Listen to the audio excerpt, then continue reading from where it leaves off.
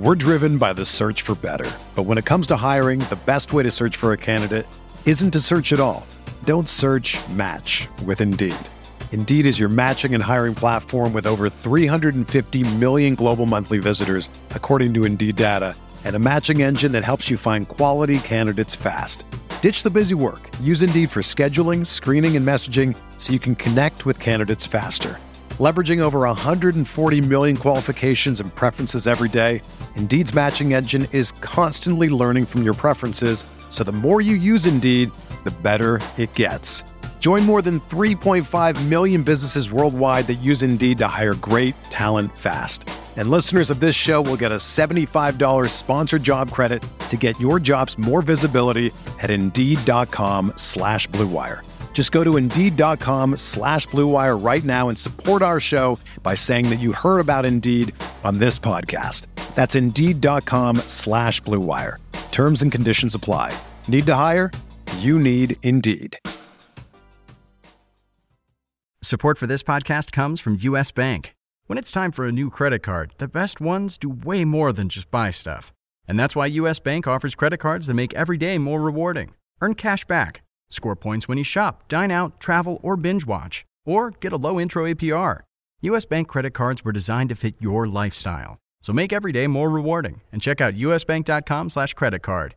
U.S. Bank credit cards are issued by U.S. Bank National Association ND. Some restrictions may apply. Member FDIC.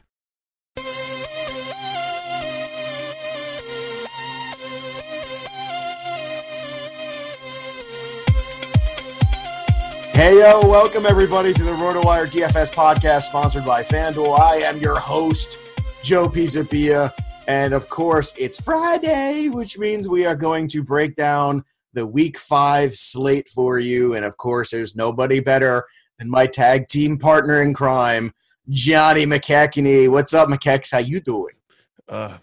What's going on, man? Yo, this is I love this time of year so much. Like, we got playoff baseball during the day. We got football all weekend long. College football starting to get good. So, like, everything is tremendous right now. So I'm very excited for this weekend. I agree. October is the best month of sports. Plus, the weather is starting to cool off. I know you're in Wisconsin, which means that it's already cooled significantly since August.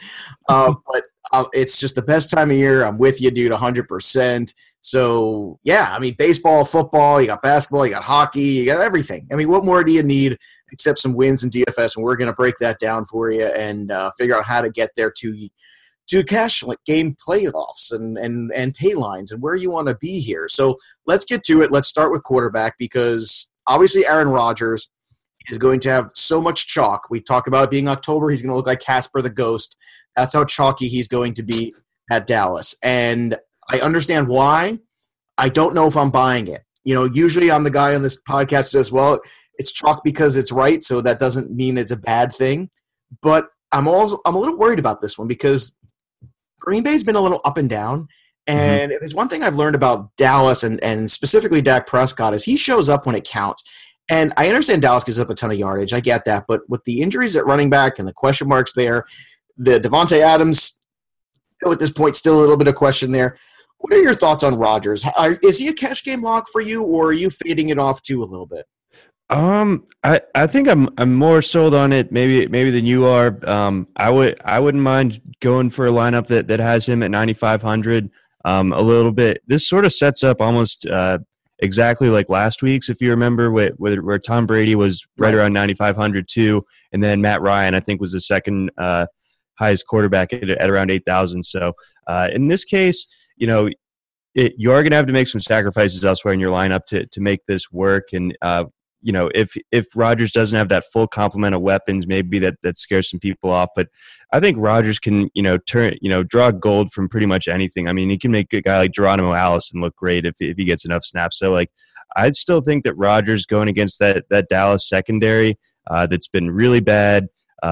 It gets tested. I mean, Carson Palmer looked really good against it, although I think we probably need to change our tune on Carson Palmer a little bit from what we saw in like week 1 or week 2. But still, I think that Aaron Rodgers is probably a cash game lock for me this week. Well, I think part of it for me is the price. The 9,500 is, yes. That's really high. Plus the fact that they're, there are some other options here that we will get to, Carson Palmer included, who I think you can fade from and still get 2 to 3 times value. When you start to push that 9,500 range, it becomes difficult to get that return that you want. You really got to have a classic Aaron Rodgers game.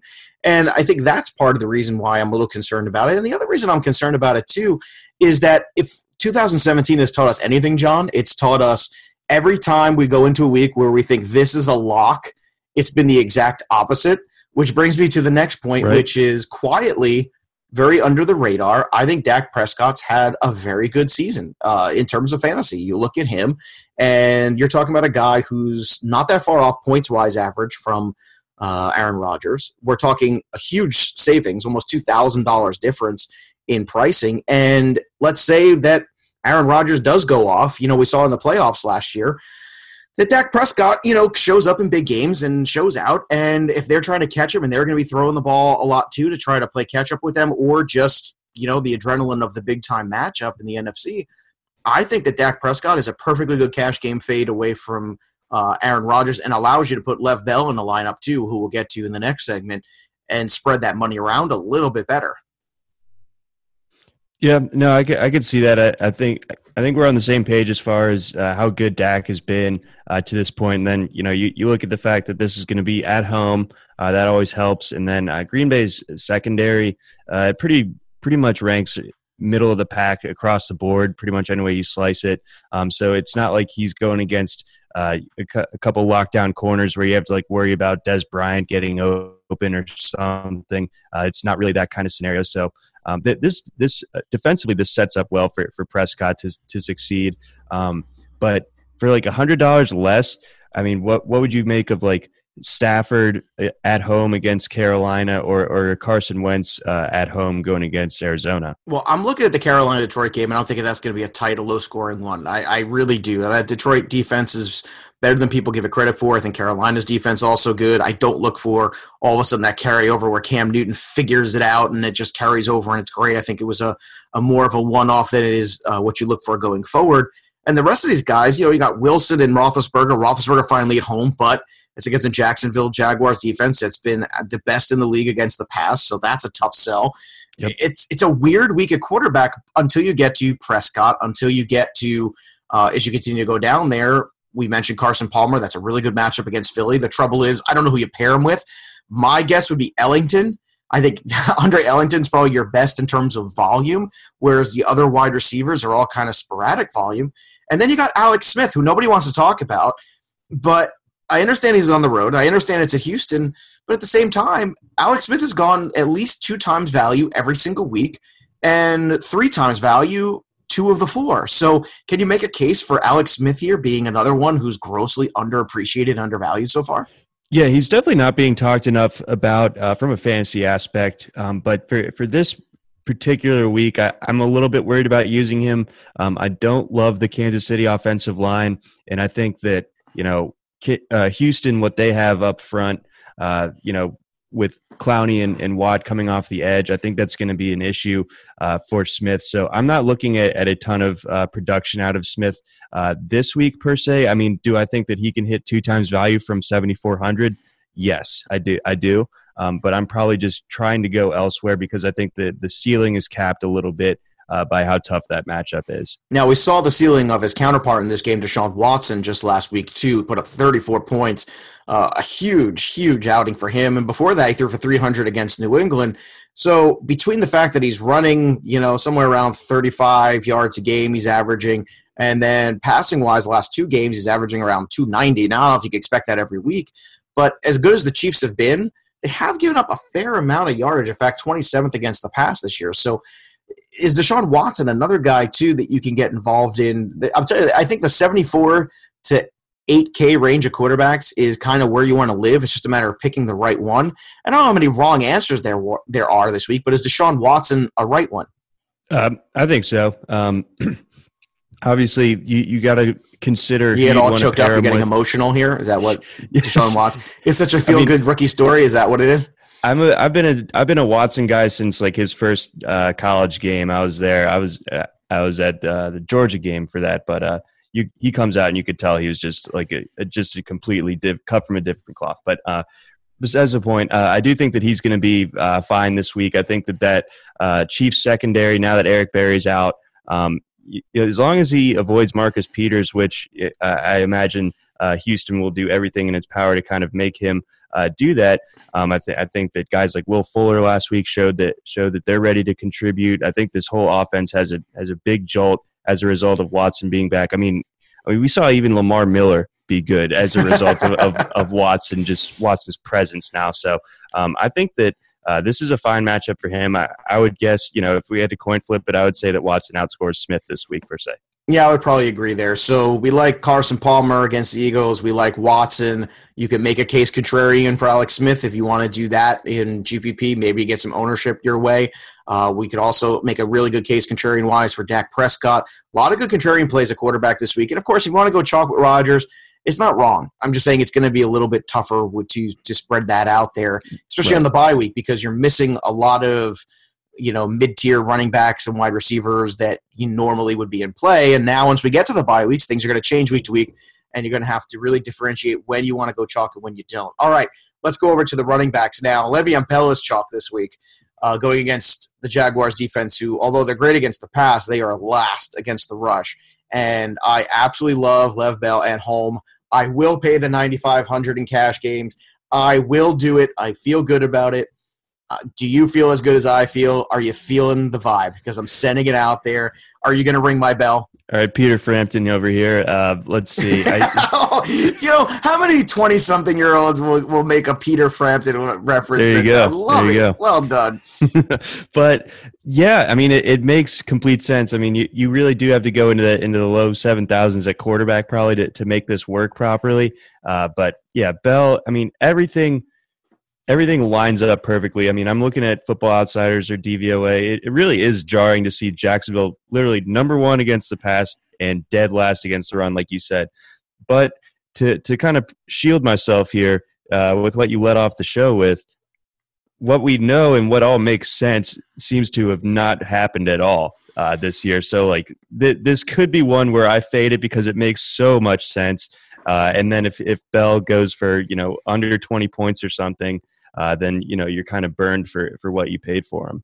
All right, Kareem Hunt is underneath him at $500 less, and then Ezekiel Elliott 89. Now I'm good with having a lineup that's got Elliott, Prescott, and Des Bryant, and just go full on Cowboys stack. I'm good with that because I think that Cowboys offense is a little due to really just have an explosive day, and it's at home in their building. And I just feel like Dak is that kind of quarterback. And believe me, I'm farthest from a Cowboy fan. I hate the Cowboys, but I recognize Dak Prescott got that thing. He's got that intangible quality where the stage gets big and he shows up for it. And I like that about him.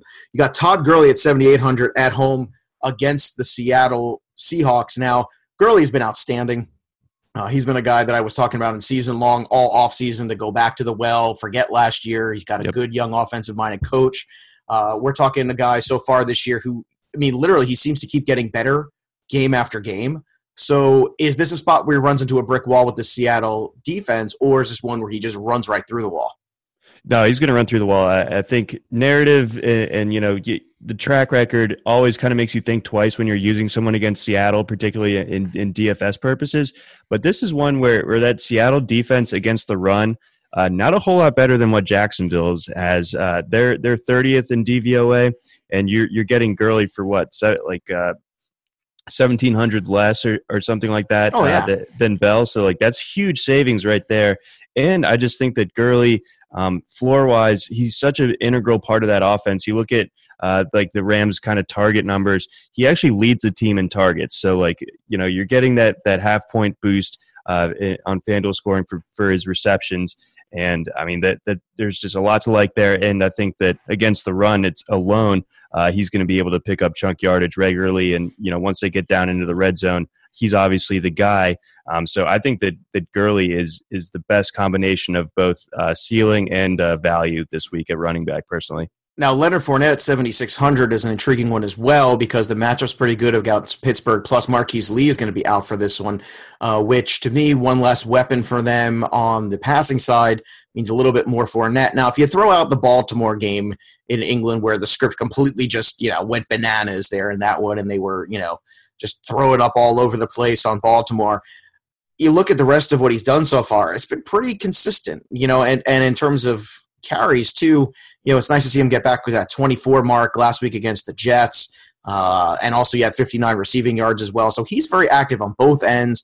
In the full PPR, I think you got to love Fournette, but on the half PPR and FanDuel, what are your thoughts on him this week? Is that another guy that if you want to have multiple lineups, you got Gurley in one, would Fournette be a nice kind of differentiator and put in some as well, kind of keep the same budget together and just kind of pivot off some of the shares of Todd Gurley for some shares of Fournette instead? Yeah, I do think that Gurley, with what I was saying, probably is going to be relatively highly owned, probably more so than like a LaShawn McCoy or something in that same neighborhood. But yeah, Fournette, I'd have no problem pivoting to him.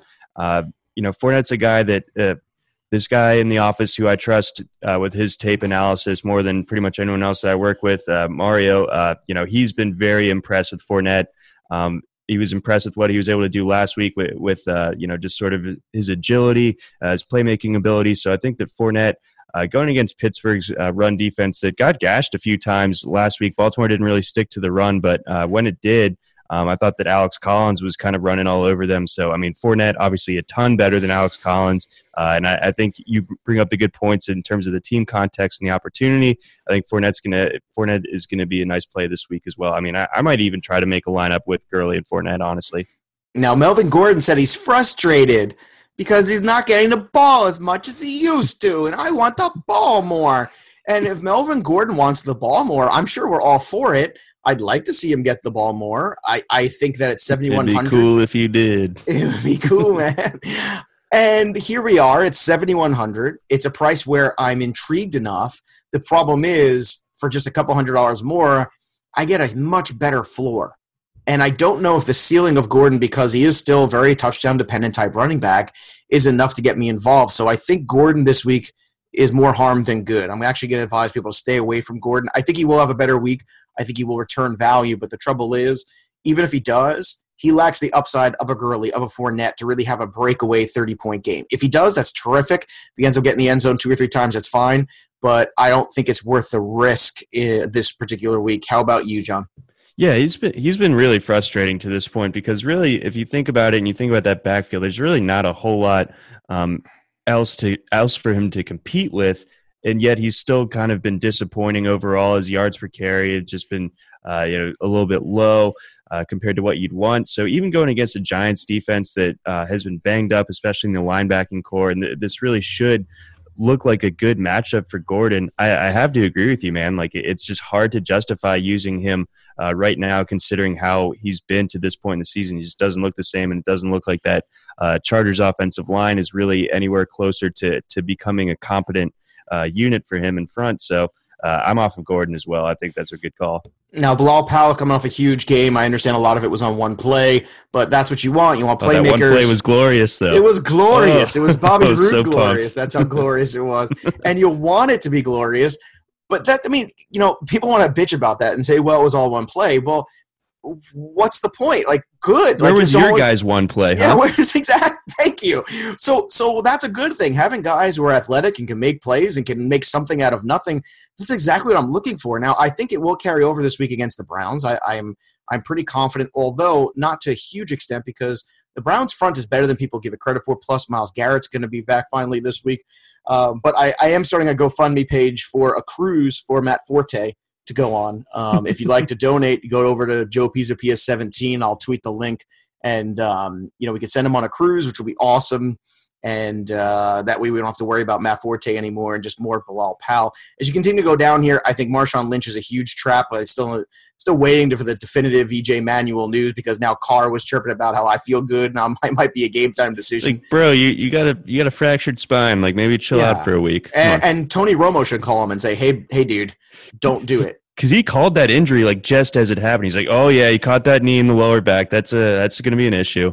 Yeah. Wow. Yeah. Yeah, Romo even called the time at which Winston was going to spike the ball last night. Like, I think he's a wizard. I'm pretty sure. And you know what? It's the first time I've really gotten to listen to him because I'm usually doing something else when the game is on.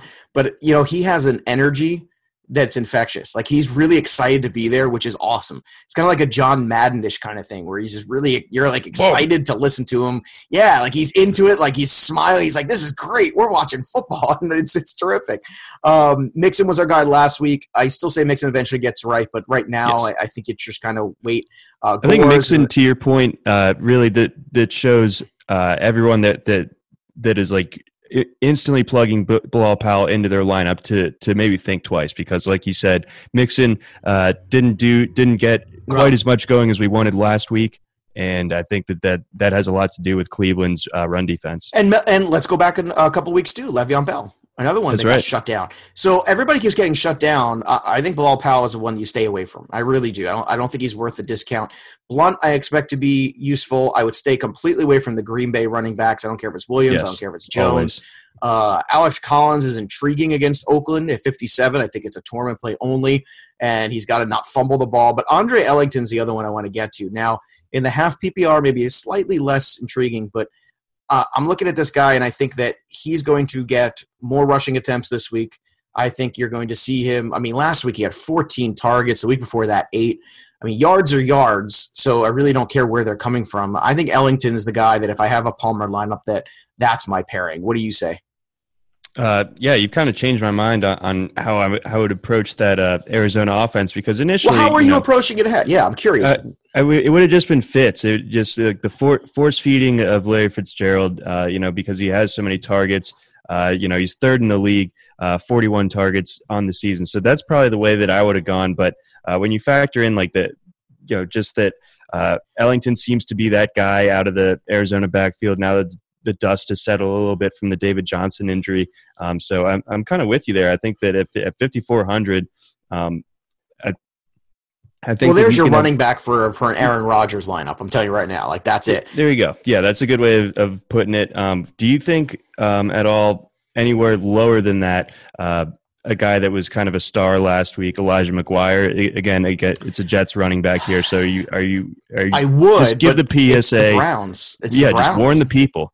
I'm warning them. It's the Browns, and everyone's gonna see the Browns and sees the record. But you know what? The Browns' record is the Browns' record because DeShone Kizer is a turnover machine. You put a quarter in him and you get a pick. It's crazy, and I think that's kind of the problem I have with right now is why Crowell sucks. Everyone wants to know why Crowell sucks this year. Well, if he had a couple of touchdowns, you wouldn't be bitching as much in season long. You would look at it and say, well, he's got a couple of touchdowns, so that 14 for 44 looks much better with a touchdown attached to it and has extra 6 points. But they're unable to get into the red zone and convert. Why? Because their drives keep getting stopped. Why? Because he keeps throwing picks. He's got 8 interceptions already, and we're only 4 weeks into the season. That's not good. And that's exactly the reason why Crowell has been such a down. And if Kessler takes over, I think that changes dramatically. Not that Kessler is a world beater at quarterback. He's not Joe Montana or anything, but I think that's the difference. I'll tell you the guy I have my eye on, but I don't trust Ben McAdoo. This is another one of those, if you do a multi-entry plays, it's Wayne Gallman. Because he's 5,200. He's going against the 31st ranked rush defense. I think that the Chargers have just folded up the tent. The injuries, the lack of home field advantage there that they had, I think it's a bummer. They've moved.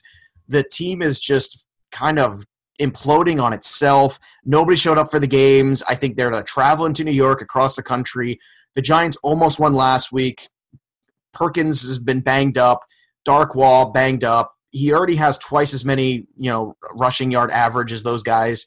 And to me, Gallman is the guy. Give him a shot. Give him 18, 20 carries. See what happens because he put up 12 last week with limited touches. He's the answer. The problem is I don't trust McAdoo, so it would have to be a situation where I'm playing multiple lineups to get him in there. But there's another guy at 5,200 that I would say, all right, there's your Aaron Rodgers or Lev Bell pairing. Yeah, I think, in the DFS context, then I'm fine with Gallman, but I haven't been in on him as sort of the long-term answer for that Giants backfield. Like, I don't think that we're going to see a ton of production out of that backfield, regardless of who's back there. And Gallman is a guy that coming out of college, he was pretty productive at Clemson, but like his athletic testing at the combine, nothing that was like a world beater, shockingly low, like verticals and like jumping metrics.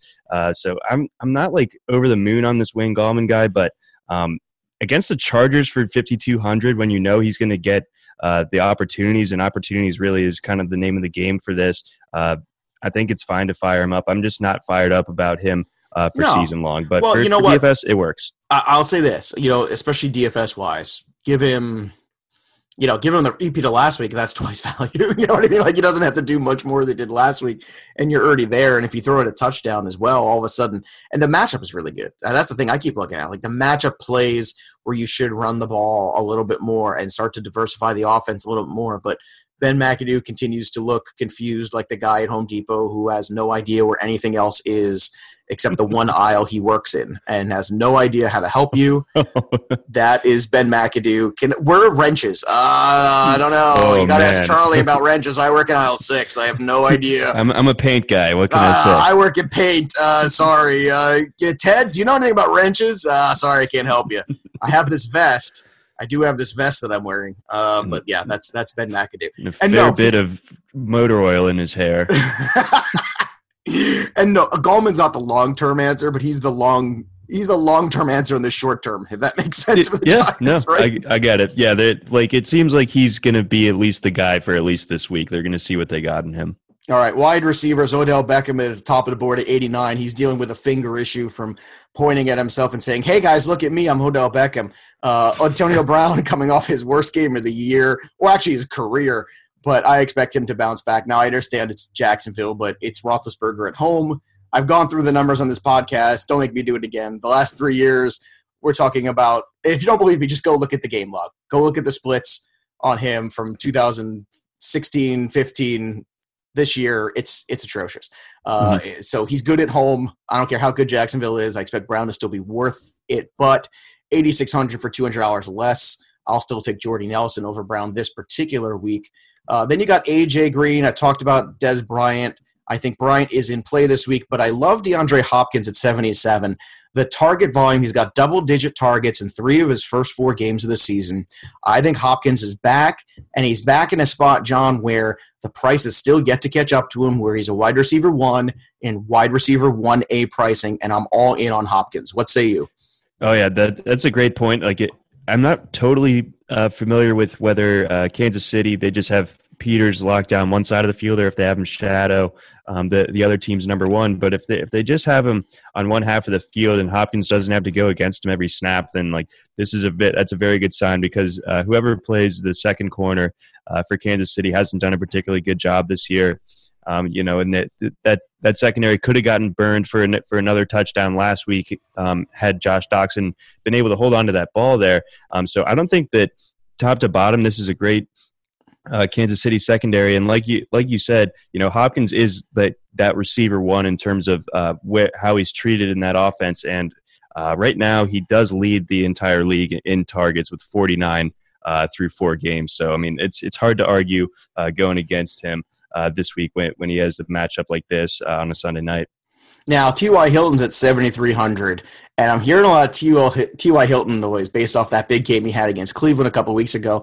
Now, I know they're at home. I know it's San Francisco. 7,300, I can kind of get interested. Now, the problem is it's got to be a real particular scenario. It's not a cash game play. I don't think I feel that comfortable. I think it's a tournament play, but for $400 more, I'd rather have Hopkins for sure. Can you get behind T.Y. in any of these lineups that you want to do this week, or is that just wishful thinking here? No, I think I can actually, because I think Jacoby Brissett, I mean, despite what the box score will tell you, I think he looks moderately encouraging for moving forward. And I think that Hilton is such a huge part of that passing offense, and obviously now he doesn't have to face off against like a Richard Sherman up in Seattle. Much easier game context here being at home against the 49ers. And I think that this kind of looks like a tier that's going to get glossed over. Like your Tyreek Hill at 74, Doug Baldwin at 73, who also didn't do a whole lot last week. So Hilton kind of does stand out. It's easy to gloss over this tier, like I was saying. And I think Crabtree, I'm off of him as well this week, provided that EJ Manuel is going to be the Raiders quarterback. So Hilton it's a nice way to differentiate yourself, I would say. Yeah, Garcon's an interesting one as well because you've got another guy where the target volume is so high. Obviously, a much better matchup this week. The Indianapolis Colts secondary is dreadful and hurt. So Garcon's a guy that I would be perfectly fine with as well if you want to kind of go the oppo on that and save some money. Now, let's talk about Larry Fitzgerald because he was a guy we mentioned earlier. And here's my argument against Fitz, okay? Okay. He's only gone twice his salary once this year. And the one game he did it was against Dallas in that, crazy one where he had 15 targets and caught 13 of them. Mm-hmm. So it took that kind of game. Outside of that, you have to keep in mind, too, the touchdown he scored was in overtime last week. Yep. Just 4 for 32 with the touchdown. Really pulled it out of the fire. He pulled it out of the fire. Close. That was going to be another week that was looking a lot more like the game against Indianapolis where he just put up 3 points. I don't think, although the targets are there, it's October, which means it's harvest season, which means Larry Fitzgerald officially turns into a pumpkin every time this time of year. And I'm thinking right now that's why Ellington to me is the safer play because Ellington just on volume I think is an almost automatic 2 times guy, whereas Fitzgerald at 6,700 even, it's almost like that. It's like a trap. It's basically like the wolf in sheep's clothing where you look at it and you go, oh, it's Fitzgerald at 6,700. But if you look at the game log, although the targets have been there, the volume, the opportunity, the return hasn't been there yet. And that's why I'm a little afraid this week. Yeah, I think those are all very legitimate concerns. Really, my only counter is, and it's not much of one, I think that he is going to see plenty of volume, but like you said, what's he going to do with it? This Philadelphia secondary, I don't think is particularly good. So that certainly helps Fitzgerald's case. But this could be one of those ones where he catches 10 passes, but it only goes for 80 some odd yards. So I don't really foresee that explosive day. I see high opportunity, but low output. I think is kind of the best way to put it. I don't think he's going to be a dud by any means. I imagine he at least gets you into double-digit points, but. Is he going to be a guy that's in a lot of winning lineups? Probably not. All right, Will Fuller is going to be probably popular this week coming off a big touchdown performance, but let's not forget what Will Fuller is, everybody. It's like Will Fuller, it's Kenny Golladay, it's Tyreek Hill. These are guys, you throw a dart, you hope that they have a big return. The price is right, but I'm telling you right now, I don't feel good about it. He's not the guy that I want to pair with Watson. I mean, if you want to go the tournament way, that's fine. It took 2 touchdowns for him to give you the value he gave you last week, so let's not also forget Will Fuller's notorious dropper. He makes Amari Cooper look like Julian Edelman.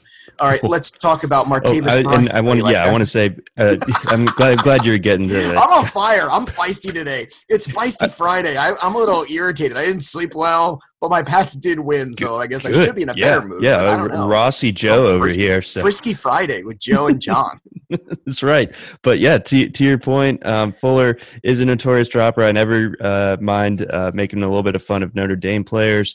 So that, yeah, with you there. So when you're looking at the slate, 5,700. So same price for Martavis, who there's a pretty popular GIF or cut up. Kind of floating around the film Twitter stratosphere of Bryant absolutely dusting his coverage last week against Baltimore, but Roethlisberger just couldn't get it there. So this isn't a Martavis Bryant.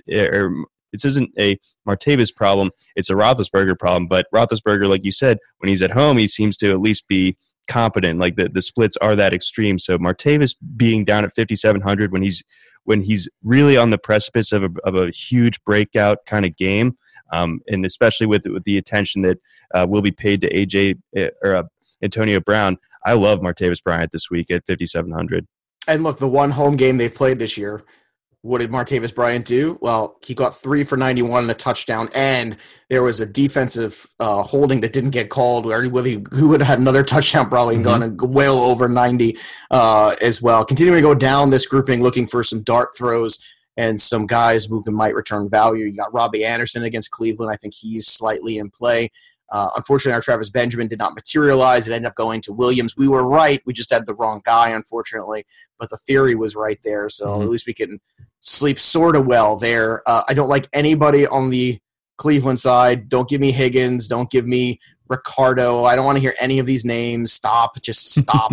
I know Allison will be an interesting one too, Geronimo, if of course, Adams can't go. I actually think he's a better fit in the role replacing him than he is replacing Cobb. So that's something at 46. If you want to take a shot there, you certainly can. There's enough balls to go around. I don't think there's anybody else here worthy. I mean, you take a dart throw on one of the Brown boys for the Cardinals, Jaron or John, or both. We know who both those guys are. They're both guys with game breaking speed, but production that's not particularly reliable. And if you throw in another game in which Andre Ellington is seeing double-digit targets in addition to what Fitzgerald's going to get, like I don't know if there's going to be enough to go around beyond that to really safely go with either John or Jaron Brown this week. All right. Over 2.5 million players have won cash prizes playing on FanDuel. To take advantage of our special offer for new users, sign up today at FanDuel.com/RotoWire, and you'll get a free 6-month RotoWire subscription plus a free entry into the NFL Sunday Million, which offers more than $1 million in cash prizes with your first deposit on FanDuel. Just visit FanDuel.com/RotoWire, void where prohibited. Let's talk about tight end Travis Kelce coming off a breakout game last week. That was easy to call. That was one I think we talked about too. It was just obvious. He's not going to, when you're coming off a game with one catch, everybody's going to sit back in the film room and go, okay, we can't have that happen. I think they realize where he's going to go back. Now, the trouble is, I don't know how reliable you can get with him with these touchdowns. He's already got 2, which is already halfway to as many as last year or ever that he's had. So maybe this is a better version of Kelce. At $7K, I'm willing to pay to find out. Worst case, it's a 14-point today. Best case is a 20. I think that's kind of where I sit with him, and I think that makes Kelce okay at $7K. That makes him a good price, actually. Yeah, I think the fact that he's the top guy on the board, obviously with Gronkowski having already had his game go and he didn't play. Kelce for being the number 1 tight end this week, I really like that price a lot. And like you said, this is a Houston secondary that probably is a little bit worse for wear than it was a year ago. And I think that Kelce did have that breakout game, like you were saying. That he's going to get fed plenty. I see a ton of targets, and even though he's going to see a ton of targets, it's not like he really needs them, in my opinion. Like as long as Alex Smith gets the ball in his vicinity, he's going to go get it.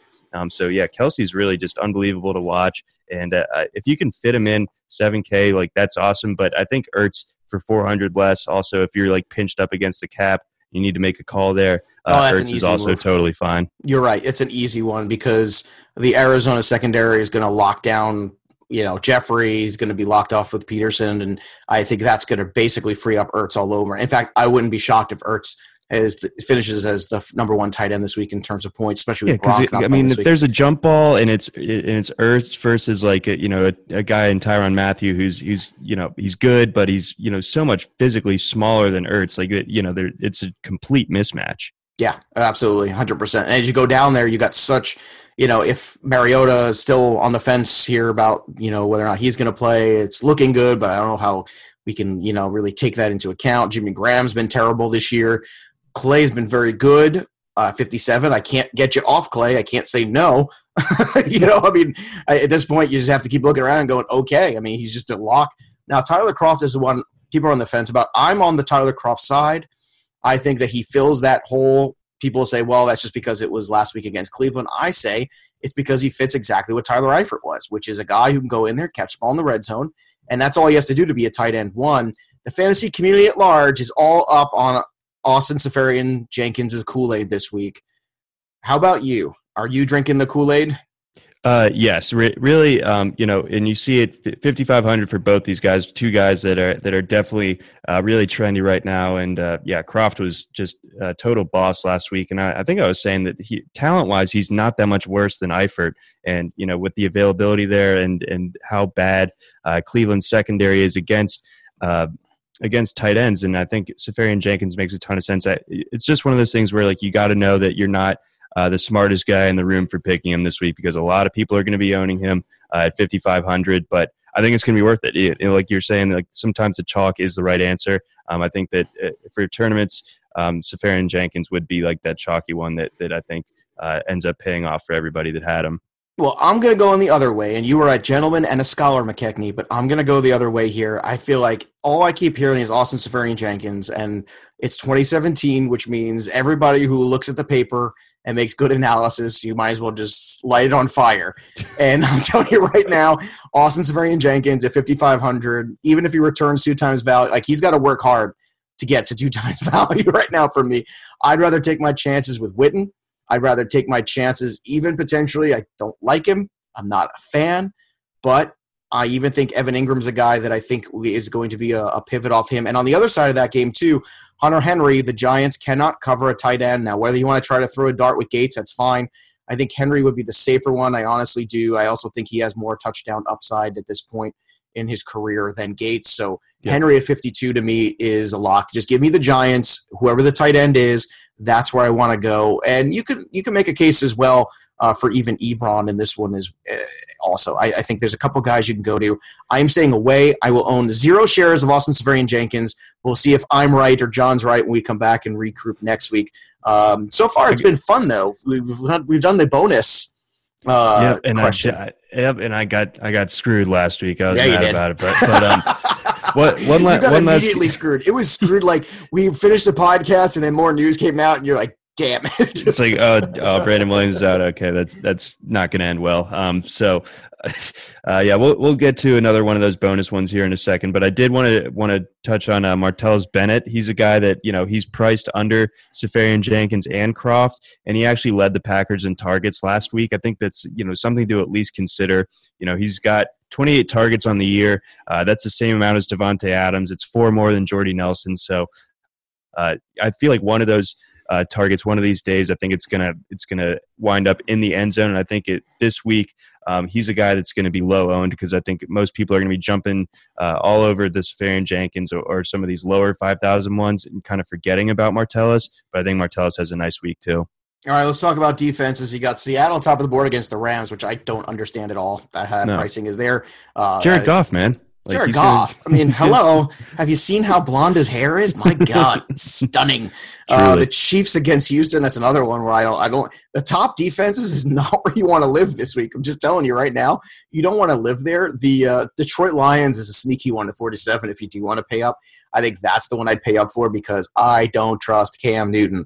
Let's go down the board because I think that's where we're going to find some difference makers in terms of defense. Now, if EJ Manuel is playing, Baltimore, I think, is in play at 45. If you continue to go down there, I'll say this. You can make a case for the Cleveland Browns. You can make a case for the Jets. I don't know which one you want to make a better case for, but they're both priced exactly the same. I don't know. I think I would lean the Jets because I go back to the turnover ratio over and over. The turnover ratio where I see them and I go, you know what? Give me the Jets for the turnovers and I think I'll be okay. Yeah, I think that's right. I think that, they're better set up for the turnovers, and then like you said earlier, Kaiser really having the rookie struggles as far as protecting the ball. So you got to imagine that's 2 picks for the Jets, right there. I imagine that the Browns are probably going to have a little bit more reliable production as far as like getting after the quarterback, getting you like those sack points. But I think that there's a higher chance of getting like a pick 6 from that Jets defense. Now, the Texans are also pretty low down as well. And after that first game where they got their doors blown off, they've been pretty decent. They've been 9 and above. They had a big output, obviously, last week against Tennessee. That's another one I think you can absolutely get behind if you want to punt. 43 is where you want to live. And if you want to try different lineups with different ones, you want to put the Texans in one, put the Browns in one, put the Jets in one, that's fine. I would play around that way. There was a part of me with Mariota potentially being out that was wondering against the Dolphins, well, they're finally at home where they're supposed to play, if that's worth going, but I don't know. I just don't trust the Dolphins right now. That's when you've reached the end of your prep for the week, when it's like, is the Dolphins D in play? It's like, okay, maybe I need to go sit down. The top defenses I hate. All of the ones that they're priced, the matchups are weird or the price is too much. So 43 is one you want to live with D this week. I got one 4,600 for you. I do love those 4,300 calls, but I think Buffalo going to Cincinnati also sneakily. I mean, that's an impressive team right now, as at least defensively. They went into Atlanta last week and kind of shut everything down. And I think that Cincinnati, even with like the new offensive coordinator and last week's performance, you got to take it with a grain of salt because it was against Cleveland. I think that the Bills are probably the toughest defense that Cincinnati will have faced to this point. And I could see the Dalton regression here. I'm probably not going after an A.J. Green. I'm kind of worried about using my Cincinnati players in season long because I think this Buffalo's defense is legit. The Dalton regression sounds like a Big Bang Theory episode name. Just want to point that. Yeah. The Dalton regression. You know, they're all like that. The Einstein proclamation or something like they all have weird. Young Sheldon. Yeah. Young Sheldon. Yeah. All right. So let's get to the bonus. So far, it's 3-1 on the season. We're in week 5 here. So you got to get back on the board a little bit here. The question of the week is. Actually, no, it's 2-1. One was a tie. We both said the same thing, so that really doesn't count. We throw that out. I don't like when we agree. It's no fun. So Aaron Rodgers will be the highest scoring quarterback of the week. Bonus question, yes or no, John McKechnie? Oh, yeah, give me the yes. Give me the yes on that. I'm going to take the no. Yeah! And you're going to take the L too. I might. I love this smack talk. It's great. All right, you can follow him on Twitter at Johnny McKex. You can follow me at Joe Pisapia17. I wish this could go on forever because that's how much fun we're having. We hope you enjoyed the show. For everybody here at RotoWire, have a great weekend of Daily Fantasy. The headlines remind us daily, the world is a dangerous place. The elites in charge say everything's fine. Stop noticing. But you know better. And your gut knows that time is short to prepare for a world that is 4 missed meals away from chaos. My Patriot Supply has helped over 3 million families become more self-reliant and is the company Americans trust to prepare. Go to MyPatriotSupply.com and secure their best-selling 3-month emergency food kits. Each contain delicious breakfasts, lunches, and dinners, averaging over 2,000 calories per day. Secure at least 1 food kit for each family member. For a limited time, save $200, plus get free shipping on all their Ready Hour 3-month emergency food kits. You're not ready if it's not Ready Hour Foods. My Patriot Supply also has solar power generators, water filtration units, biomass stoves, heirloom seeds, and critical survival gear. Shop MyPatriotSupply.com today. MyPatriotSupply.com.